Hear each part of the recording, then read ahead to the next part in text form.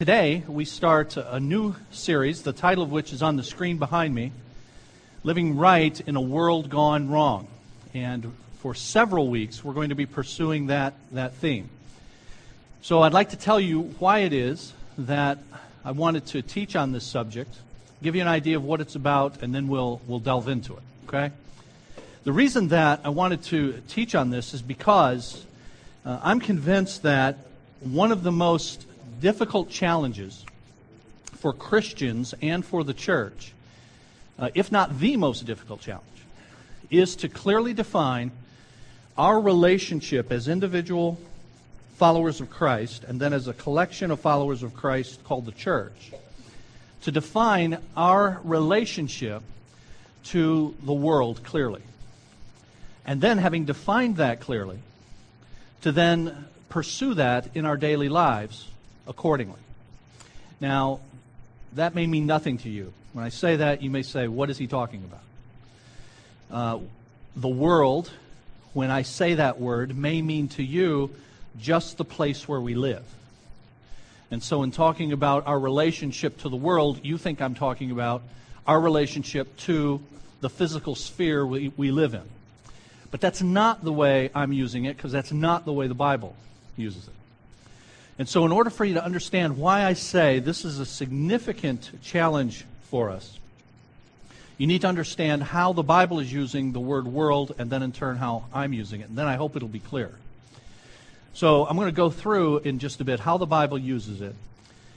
But I want to make the statement that if we don't get this right, then a number of things get off track for us as individuals and for our churches as well. If we do not get this relationship between the world and the Christian and the church correct, if we do not get it straight according to what God has said in the Bible, then a number of things go awry. And I hope to show that to you. So why is it that we need to concern ourselves with our relationship to the world and thus know how to live right in a world that's gone wrong? Well, it's because of what the Bible says regarding the world and the problem with the world. Let me just give you some examples of what Scripture says. If you care to jot these down, there's Romans chapter 12 and verse 2. Romans 12:2. And many of you are familiar with Romans 12:2. It says, "Be not conformed to this world, but be transformed by the renewing of your mind." Well, why shouldn't I be conformed to the world? You get a hint right there in Romans 12 that there's something wrong with whatever this thing is called the world, because I'm not supposed to be conformed to it. Neither are you. So Romans 12:2, be not conformed to the world. You have James chapter 1 and verse 27. James 1:27. Pure religion that God our Father accepts is this: to care for widows and orphans in their affliction, and to keep oneself unspotted from the world. That's Romans 1:27. Pure religion that God our Father accepts is this: care for widows and orphans in their affliction, keep oneself unspotted from the world. Be not conformed to the world, keep yourself unspotted from the world. James 4:4. You adulterous people. I'm just quoting.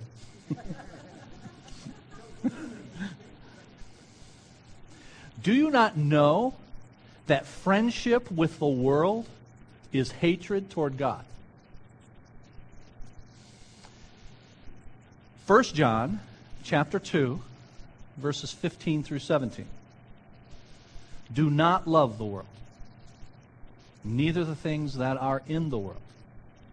For all that is in the world, the lust of one's eyes, and the pride of what one has and does, come not from the Father, but from the world. The world and its desires are passing away, says 1 John 2. So do you get the idea that the Bible speaks in negative terms about the world? So this this is a frequently addressed topic in Scripture, and one, as I've said, if we don't get straight, will send a number of areas of our life, both individually and as a church, off track. So when the Bible speaks of the world, what's it talking about? Let me give you a working definition of the world according to the Bible. It's not the physical sphere that we live in. It's not saying earth. Separate yourself. Don't be conformed to earth. That's not it. It is this. The world, here's a working definition, scripturally. The world is sinful values expressed in culture. Sinful values expressed in culture. That's a working definition of the world, that you're not to be conformed to, that you're to keep yourself unspotted from, that you are not to love. It's the sinful values that are expressed in culture.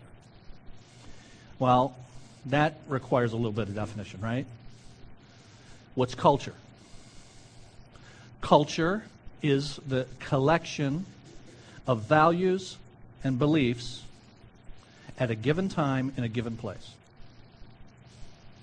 Culture is a collection of values and beliefs at a given time and given place. And those values and beliefs are expressed in the arts, in our writing, in our speech, in our dress. Those are all the things that make up a culture that are expressing the beliefs and values of a people at a particular place and time. And worldliness is sinful values expressed in a given culture. Because every culture has some good things about it. You know, I can think of some cultures that may not be true of. No. You know, I'm thinking of, anyway, I'll leave it. Every culture actually has some good things about it. That's why we have to qualify it with sinful values expressed in culture. It's not just the values expressed in culture, because most cultures reflect the distant belief that they once had in God's original intention for His creation. I mean, most cultures honor marriage, for instance. Where'd that come from? Why is that the case? Why has it been the case throughout human history that monogamy has been the norm? It has been, and it still is, believe it or not. Certainly waning. Why is it that heterosexuality has been the norm? It is because these are the vestiges of what man was originally created to be. And most cultures still reflect aspects of that. So worldliness is not just values expressed in culture, it's sinful values expressed in culture. So that means you and I have to do the work of living in a particular time and place of evaluating what's sinful and what is in keeping with what God has instructed. Which brings me to then defining that first word in the definition of worldliness, sinful. Worldliness is sinful values expressed in culture. Culture is the beliefs and values that are shared at a particular place and time by a given people. But what does sinful mean then? What are sinful values? Sinful values are values that are contrary to the character of God. Values that are contrary to the character of God. If homosexuality is wrong, and let's just put that out there as a question for a moment. If it's wrong because it fails to conform to the character of God. And we need to show that. Because all sin is failure to conform to the character of God in some way. So the world, or worldliness, is sinful values expressed in the culture. Culture, beliefs, and values at a given place and time that are shared by a particular people. Sinful is that which fails to conform to the character of God. And so you take this issue, I'll just give a couple examples, and then we'll define it more in the weeks to come. But take the issue then of sexuality, which is just huge in our over-sexualized culture, right? Is the expression of sexuality in our culture sinful? Or is it the expression of the vestiges of what we were originally created? Well, the answer to that is yes. Because it's some of both, isn't it? But what is it about heterosexuality that reflects something about the character of God? Now, what do you know about what God has revealed about himself in the Bible? What kind of God is he? One God who exists in how many persons? So what God has revealed about himself is that he is a God that is unified, but also expresses diversity. And that's exactly how he created man in his image. He created man to be unified. These two shall become one flesh. But he created them, the Bible says, and takes pains to make this clear. He created them male and female in his image. Why? Because they were to express the unity that reflects God, but also the diversity that reflects God. And so any form of sexuality that violates the reflection of the character of God fits into this sinful expression. And so it's a challenge for us today as people increasingly reject their Judeo-Christian moorings, now left to sort of make it up. We're in a culture that is increasingly worldly. Sinful values are being expressed in the culture. Now what do we do? How is it that I can please God and you can please God in a world like that? At a place and time that is expressing those kinds of values. How can you do that? Do you start to see that becomes a central question now for us? I mean, if God's going to give me my 70, that would be 70. It means I got 20 to go. Some of you are in OT.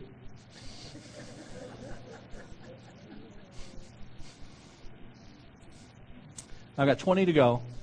If I'm going to be here another 20 years, how am I going to live right in a world gone wrong? How do you live right in a world gone wrong? God has left us here until we die or until he returns. And meanwhile, he's given us stuff to do in the world, which is regularly expressing sinful values, things that are contrary to the character of God. How do I live in a world like that? How do you live in a world like that? How does the church relate to the world? And Jesus began to address this when he walked the earth 2,000 years ago. In John chapter 17. In John chapter 17, it is the night before Jesus is crucified. John chapters 13 through 17, those 5 chapters, all take place on the night before Jesus died. John 13 is where you have the Last Supper and Jesus washing the feet of his first followers. Some of you are familiar with that. And then beginning in chapter 14, he starts to tell them the time that I've been telling you about is at hand. So verse 1 of John 14, stop letting your hearts be troubled. You believe in God, believe also in me. In my Father's house are many rooms. If it were not so, I would have told you.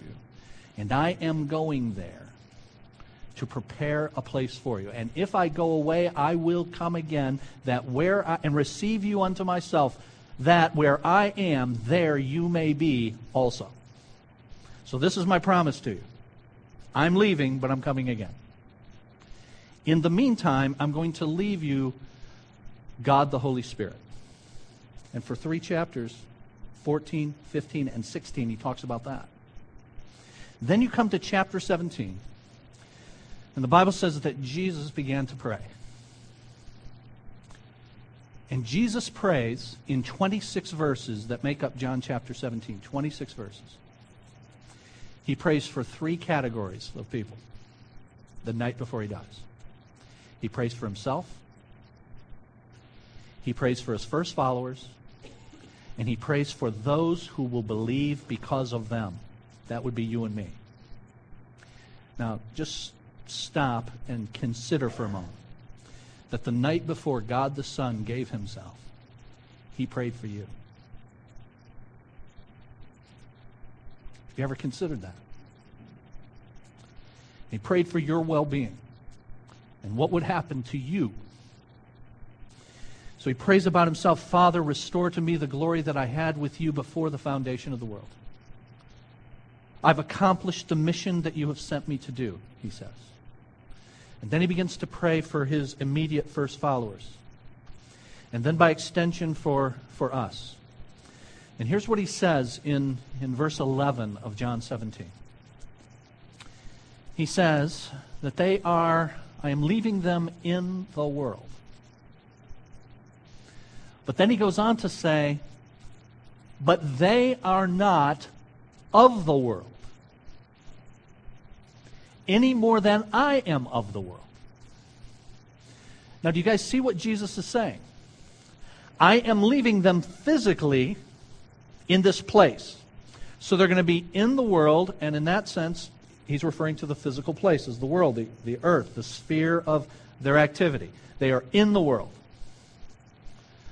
But they're not of the world, just as I am not of the world. And then he prays for them, verse 17 of John 17, sanctify them. I alluded to that in our first hour. What's that sanctify word mean? Set them apart. Make them different. Make them different from what? Make them different from the world. Sanctify them. How? By your truth. Your word is truth. So this is where we get this phrase that some of you have heard. It's from Jesus' prayer in John 17. We are in the world, but not of the world. Okay, I get that. I'm in it, and I'm not to be of it. But then there's still the mechanics of how do I work that out? How do I live right in a world gone wrong? And if you don't get it right, it gets really messed up. Now, there are 4 ways to address that. 4 ways to look at our relationship with the world, that we're in it but not of it. Jesus says that's the proper relationship. Be in it but not of it. But let me give you 3 other ways that could be addressed, and they're all wrong. One is to be not in the world and not of the world. Jesus says, be in the world but not of the world, but some people try to be not in the world and not of the world. You say, really, how's that possible? By sharing the values of Jesus rather than the values of the world, but doing it in isolation. Not in the world and not of the world. Well, who does that? My family and I, earlier this month, went to southern Ohio, spent 3 days in Amish country. That'd be one way. Right? Isolate yourself. We're not in the world. We don't share the values of the world, but we've withdrawn ourselves from it completely. So some people try to take an approach. It's not in and not of. Amish, a monk, a monastery. Be another example of that, right? I am just shut up in my 4 walls. My whole life is about prayer and consecration, my individual relationship with God, but I've withdrawn myself. But Jesus says I'm leaving them in the world. And if you just do a cursory reading of what those first followers did, they did anything but isolate themselves, true? This is how they all got killed. Because they were out in it. But Amish, monasticism, and I would just add, that's sometimes conservative Christianity. We think sometimes, those of us who really want to take seriously what God says about not being of the world and not being conformed to the world, we think the answer to that is to separate and isolate ourselves from the world. And so we have our own versions of not being in the world and not being of the world. And there's little to no interaction with the very people that we've been called to reach. We set up our own structures to keep ourselves from being in contact with worldlings, people in the world. So that's one erroneous approach. Jesus says you're to be in it, not of it, but some throughout history, some today, some fairly close to home, take a not in the world and not of the world approach. And I'll look at another one here in a second, but, Pastor, every time I say stuff, I have to say, should I really say that? But I will. I'll just say it. And I say it kindly. I mean it. I mean it kindly. I mean it lovingly. But one potential way, notice the word potential. It doesn't mean you're doing this, but one potential way to fall into the not in and not of category is through the huge homeschooling movement we have going on now. Now, we homeschooled our kids for several years. We were very glad to do that. It worked very well for us. And then a few years ago, we started sending them to the school they're attending now. And there is not a one-size-fits-all, whether you homeschool or private school or public school, and thankfully we've got all of that represented in our church. But when we were in the homeschooling stuff, one of the things we noticed was there was a large contingent of people that wanted homeschooling because they wanted to get out of the world. They wanted to be isolated from the world. Not everybody, but a lot. And those of you, brothers and sisters, who have chosen to homeschool, it can be done well. It can be very profitable. It was for us, for our girls. But make sure you are not doing that as a means to escape the responsibilities Christ has given us in the world. He says, be in the world, not of the world. Some try to be not in and not of. All right, here's another approach. You can say we're going to be not in, but of. We're going to be not in the world, but we're going to be of the world. Who's that? Well, that's your standard worldly Christian. You know, we're not in the sense that we created all our own parallel stuff to do. But all of our values, most of our values, come from the world. So we have our own meetings, and we got our own leagues, and we got our own coffee clutches, and we got all our own stuff that we do. We're not in the world. It's us together, like all the time. But the values that we express in how we live and even how we go about church are the same as the world. Not in, but of. I mean, think about it. How many churches are entertainment centers today? Not in the world because it's our own entertainment. See, it's us doing it. We got our own. So we're not in the world, but all the values are the same as the world. The names have just been changed to protect the guilty. This is your standard, unfortunately, and I can't measure it, quantify it. I don't know that it's a majority. If not a majority, it seems to me to be very close. This is a large segment of evangelical Christianity today. Not in, but of.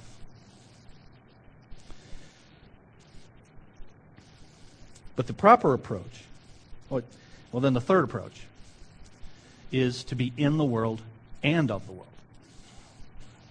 In it and of it. Well, who's that? That's everybody who's not a Christian. In it and of it. The values come from it. That's your standard unbeliever.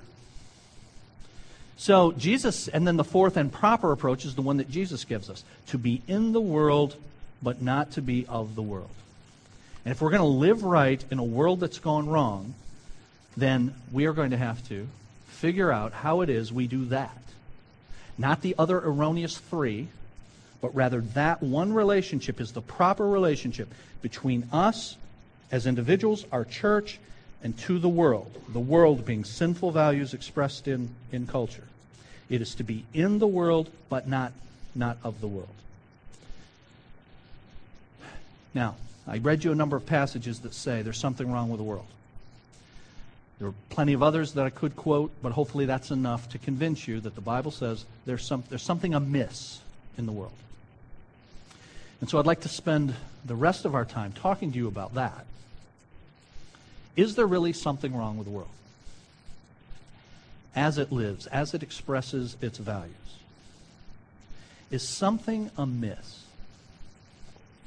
Are you comfortable with what you see in our place and our time as the world expresses its values in our culture? I hope the answer to that is no.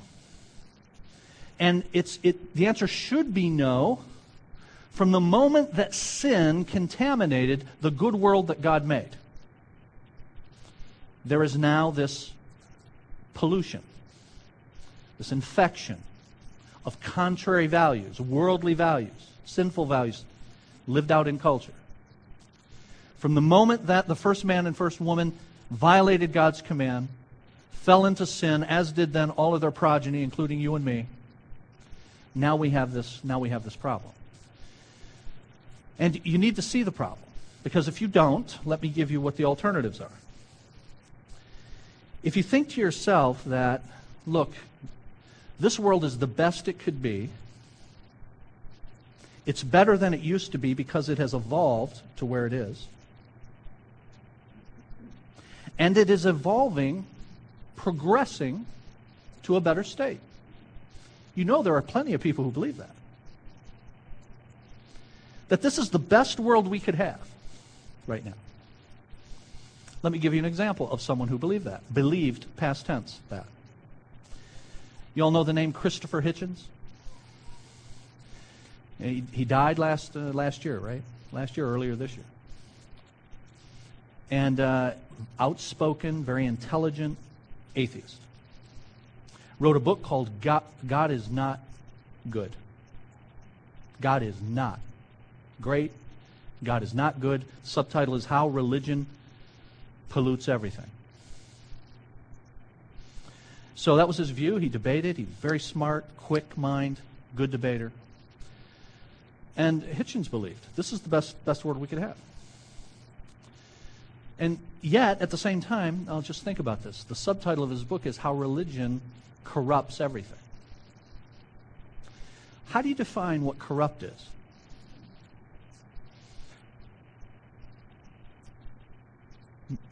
How do you know it's corrupt?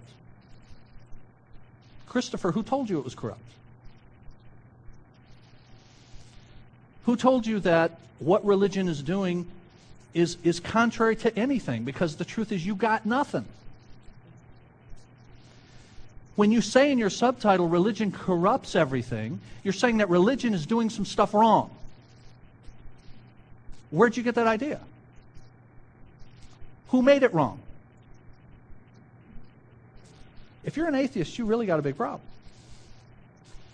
Because you know there's something wrong with the world, but you don't have a basis for saying so. How do I say it's wrong? How do I know it's wrong? Who told me it's wrong? If you care about this, you can look up a debate online between Christopher Hitchens and a Christian guy named Douglas Wilson. And Wilson destroys Hitchens, doing exactly what I'm talking about.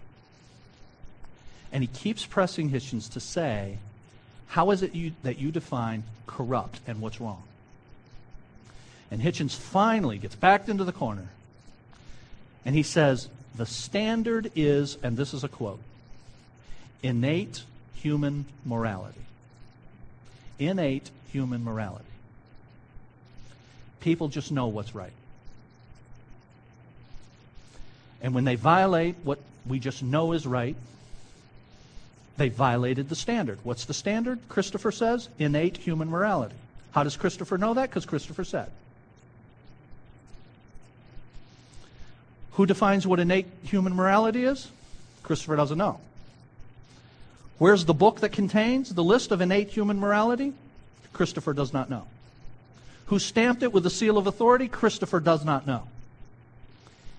Because he cannot know. Now see, everybody's got to deal with this then. We're in this world, we evaluate this world, and we have to ask ourselves, is this the best? And despite its corruption and the fact that religion corrupts everything, the best Christopher Hitchens can do is say, it's better than it used to be. And it's going to get better in the future as we get rid of and silence the people who, in his mind, are intolerant and are violating innate human morality. Who are they? Guys like me. And when we're able to do that, it will be better. So everybody agrees that we are in difficulty, that we're in a mess in the world as it is, even Christopher Hitchens. But we don't agree about how we got there, and we certainly don't agree about how we're to get out of it, how it is that we're to improve it. Let me give you a passage in the Bible that speaks to this. Hebrews chapter 2. Hebrews 2, verses 5 through 9.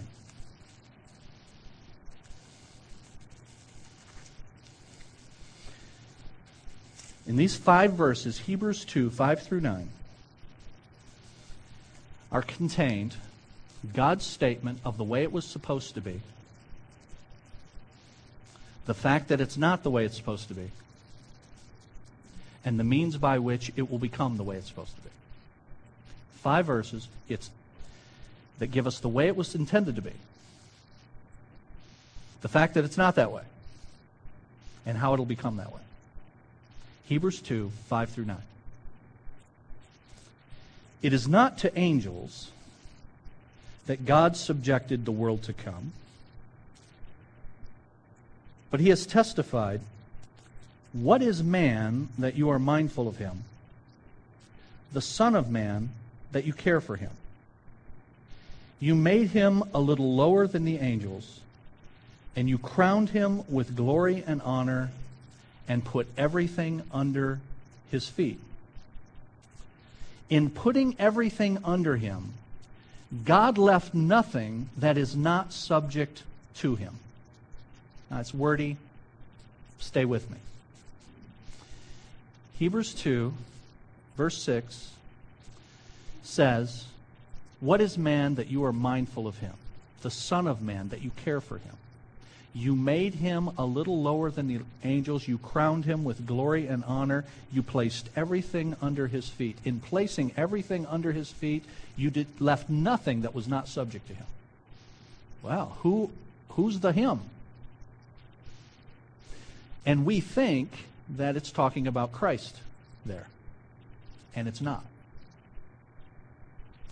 Because in verse 6, when it says, "What is man that you are mindful of him, the Son of Man that you care for him?" That's a quotation. It's a quotation from Psalm number 8 in your Bible. And Psalm number 8 is talking about God's creation of mankind, humanity. And here, the writer of Hebrews is now saying that God, who made humanity as the crowning achievement of all of his creative activity, placed everything under the feet of the first man, Adam, to represent God as his vice regent on earth. You placed everything, God, under the feet, subject to humanity. That's the way it was intended to be. And if you go back to the opening chapters of the Bible, isn't that what God did? He creates Adam, he creates Eve, he tells them, "This is why I've put you here. This is what you're going to do. You're going to rule for me. You're going to subdue the earth." He placed everything under mankind, for mankind to rule on God's behalf, in accord with God's created order. This is the way it was supposed to be. But then you come to last part of verse 8. "Yet at present, we do not see everything subject to him." Now, if ever there was an understatement in the Bible, that line, "yet at present, we do not see everything subject to him." What that's saying is this: God made mankind to rule for him as his vice regent on earth. But because of sin now, man does not do what he was created to do, what he was designed to do. He does not rule for God. He now engages in self-rule, autonomy. And as a result, things are not the way they were intended to be, not the way they're supposed to be. Yet at present, we do not see all things subject to him. Man is not ruling for God as he was intended to do at present. Well, what's the solution to that? And verse 9 says this. But we see Jesus.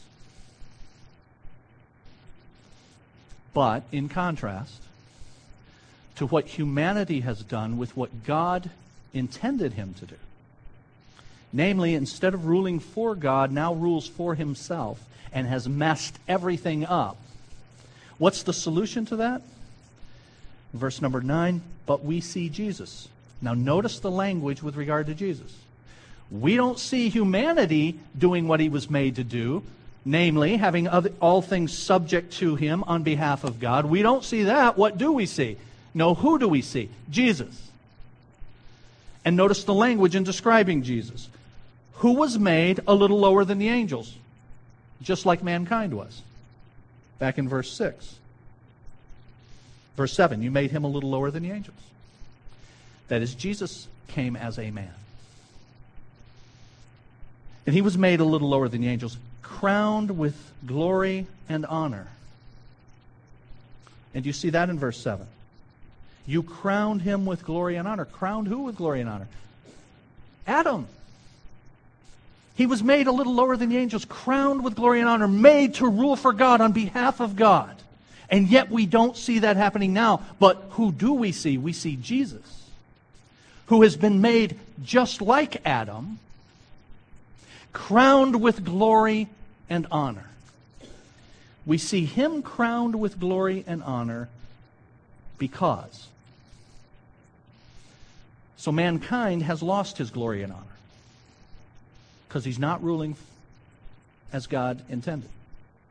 But we see Jesus, who came as man, made just like man, a little lower than the angels, and we see him crowned with that glory and honor that was intended for humanity in the beginning. Why? Because, you see verse 9. Here's why. Because he suffered death. Wait a minute. How do you get glory because you suffer death? I mean, I'm going to suffer death. Why not put me in there? Or you? How is it that Jesus is crowned with glory and honor because he suffered death? Here's how. We don't have time for you to turn there. But just remember or jot down Philippians chapter 2, verses 5 through 11. Philippians 2, 5 through 11. You remember that passage? Let this mind be in you, which was also in Christ Jesus, who though he were equal to God, did not consider equality with God something to be attained, something to be grasped, because he's already God. But nevertheless, he humbled himself and came as a servant. And being found in human likeness. You all remember that? God came as a man. Fashioned as a man, made a little lower than the angels. He became obedient unto death, even death on a cross. Therefore, verse 9, Philippians 2, God has highly exalted him. Why? Because he became obedient to death. The writer of Hebrews says, why does he have this glory and honor? Because he suffered death. What's the connection there? Here it is. Adam disobeyed. And Jesus obeyed where Adam sinned. And became obedient to death. Even death on a cross. Jesus came and took the temptation that Adam had in the garden. Adam failed, Jesus passed. Adam rebelled, Jesus obeyed. That's why the Bible calls Jesus the last Adam, 1 Corinthians 15. Where our first representative, Adam, who was made to rule on behalf of God, and this is the world as it was supposed to be, failed, Jesus has now succeeded. And as a result, he's crowned with glory and honor because he suffered death. So that by the grace of God, he might taste death for everyone. So how's this thing going to be fixed? who's going to fix it. If it's not right, if the world is not right as it is, then how is it going to be fixed? And it's not so much how it's going to be fixed as who's going to fix it. And the writer of Hebrews is saying the one and the only person who can fix it is the last Adam, Jesus. Now, how's he going to do that? How's he going to restore all things so that all things are subject to him? How is this house? You guys see the image of the house? Imagine that's in the middle of the Garden of Eden. It was once a palace, it's now that place. How is that house going to be restored? What is Jesus doing and continuing to do to restore the broken house? And that will be our answer to how we live right in a world gone wrong. I'll give you a hint, and then we'll quit for today. But the way Jesus, the last Adam, is going about that restoration process of making right what has gone wrong in his otherwise good world because of sin, that involves you and me. That restoration process involves you and me. He's the only one who can make it happen, but he has chosen to make it happen through you and me. Through a thing called the church. Through a message called the gospel. This is the means that he has chosen to restore what is broken. And over the next several weeks, we're going to see how we fit into that, repairing God's broken world, living right in a world gone wrong. Let's pray together.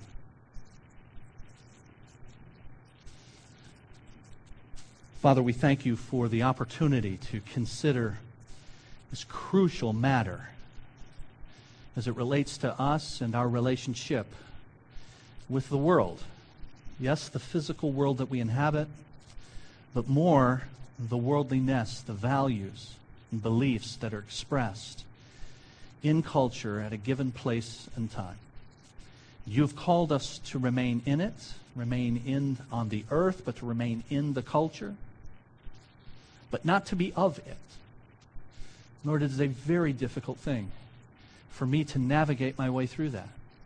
It's very difficult for us as individuals to navigate our way through that, to know what things in the culture are proper expressions of your intention and those things that deviate from it.